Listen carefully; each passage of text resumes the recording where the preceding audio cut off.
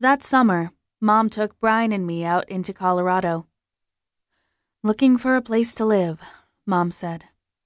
We left Edwards, the cat in a crate. Crackers, we called her Fluffy, roamed in the '71 Dodge van when we weren't driving. We wandered Colorado. We camped by the road, by rivers, under trees on private land, in campgrounds and RV parks. "Where is Dad?" we asked. But she said, "He'll come soon, I think." And we didn't ask again, used to avoiding his anger and used to adventures without him. We began to live without him, and our mother didn't mention him for months. Brian and I spoke of him, but only to each other, in bits and pieces when we felt the loss and anger and confusion. "Where do you think he is?" And, "Don't know." And, "What's going to happen?" "Watch the cat," Mom said, every time we got out to go to the porta-potties. Fluffy sat on the dashboard watching bats and birds and guarding us against the night. Mom said she was a bobcat in another life. Brian wrote "attack cat" on a piece of paper. People smiled at the tiny cat and the menacing words when they left their RVs and campsites. Mom signed on with an archaeological dig in the ranch land west of Cortez, filled with ancient dwellings of the people who lived there, the ancestors of the Pueblo people, who encountered Spanish conquistadors and lumberjacks and uranium mines. The archaeologist called the ancient people the Anasazi. We parked under a small stand of trees in a wide red clay field. Millet, beans, and vegetable farmers cleared fields, leaving islands of stone mounds that meant an ancient dwelling lay buried there in the top layer of geological time, and debris covering the floor of an ocean long drained away when the shore rose to become the Colorado Plateau. The adults shoveled piles of red dirt out of the kivas, the round ceremonial structures, and up over the walls into giant piles that would be sifted through screens Brian and I were allowed to look through for small artifacts, bone, pottery, and stone. We imagined the people making these things, living whole lives and dying, leaving that old world in the dust.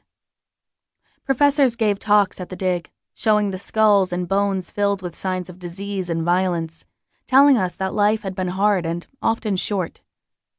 We sat by the ruins wondering about the voices they once contained.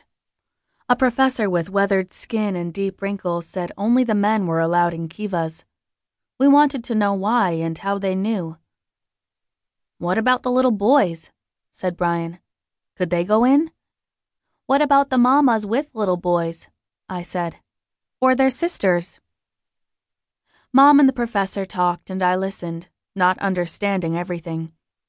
I'd started reading Mom's archaeology books and collected National Geographic, imagining myself in the photos, asking questions I couldn't find answers to in the long paragraphs.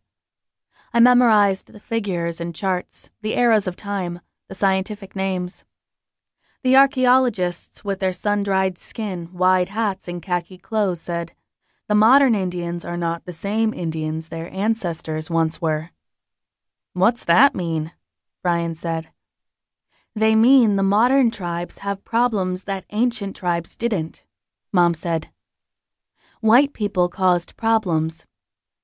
And she told us of some of the problems, but the problem that caught our imagination was alcoholism. "Who brought the alcohol?" Brian said. "The white man," she said. "Which one? And why does anyone drink it anyway? Tastes terrible." Which took the conversation in a whole different direction. Dad let us sip his Coors so we'd learn not to drink it. "Sounds like your father's logic," she hissed. The scientists and college kids were all white like us and from places far away. They lived an insulated life on the dig site and in their books and their methodologies and theories and didn't see the people who lived there.